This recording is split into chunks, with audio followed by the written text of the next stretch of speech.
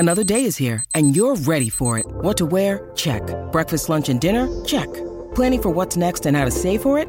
That's where Bank of America can help. For your financial to-dos, Bank of America has experts ready to help get you closer to your goals.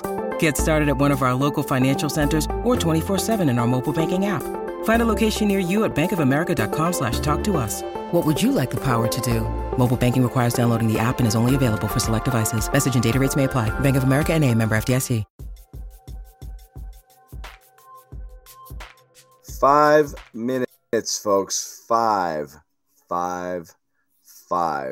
minutes left in the NBA trade deadline. Nary a whisper from Celtics land here. And again, they made their deal. And the way I look at it, Bobby, isn't just they made the Muscala deal earlier today.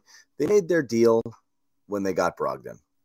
You know, that's really what happened here. Yep.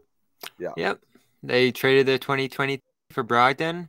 The legacy of the Schroeder addition, though, John, let's give Schroeder his flowers. Comes to Boston on a mid-level exception. Plays decently. I think he did what he could with that team last year, try to help them do that early stretch. I know he was a maddening player, and I got as frustrated with him as anybody else. But you pivot at the trade deadline, trade Schroeder for Daniel Tice, get a TPE back.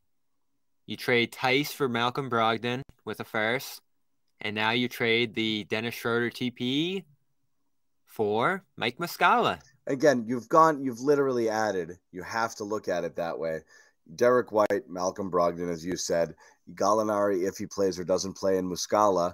And on mid-levels. What you had before was, Enes Kanter and Dennis Schroeder, and Josh Richardson, who was a good player for them and was playing really well when he was. And how'd they get Richardson again? The TP from Hayward, right? And Romeo and Neesmith, and you got Richardson, yeah, exactly, on the TP with the TP. So they flipped that Hayward loss, which we thought they got nothing for years ago, into some pretty good stuff here. And credit to Brad Stevens. It could have been worse. Yeah. Yeah, no doubt. Continues to do a good job. Their front office as a whole. I think just staying crafty. We didn't talk about Mike Muscala, John.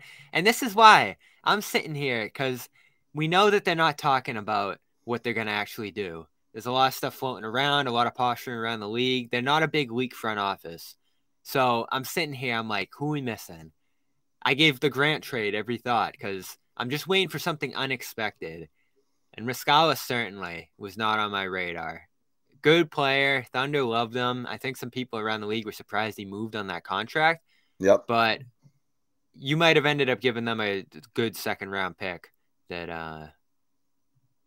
So you might have given them a good second-round pick that enticed them to get off him. And, your roster's looking pretty solid and versatile now. You have a big for every situation for the most part. Horford, Rob, Muscala, Cornette, and Blake. Blake's kind of that guy you can throw in there for a possession or two against a Embiid or Giannis, a guy that he can really front with his chest and stand strong and draw some charges against. Hit a couple threes if you need it.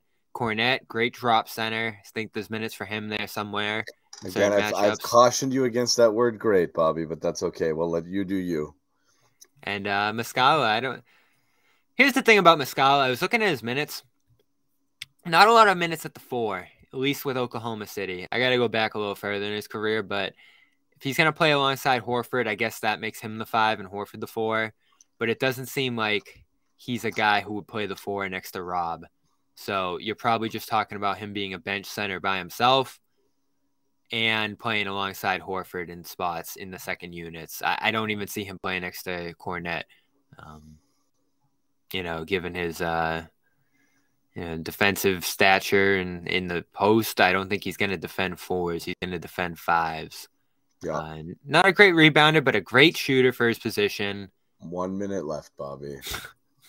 Great shooter for his position and fits their offense. They want to space the floor, and you could play him with Grant as well. Yep. So got to play with Grant, got to play with Al, got to play by himself off the bench in smaller lineups, which he did with the Thunder. $3.5 million this year, $3.5 million team option next year, so you can keep him.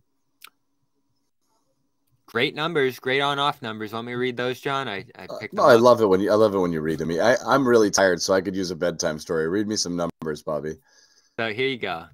With the Thunder this year, remember, a bad team. Yeah. 116 offensive rating, ranked third on the Thunder.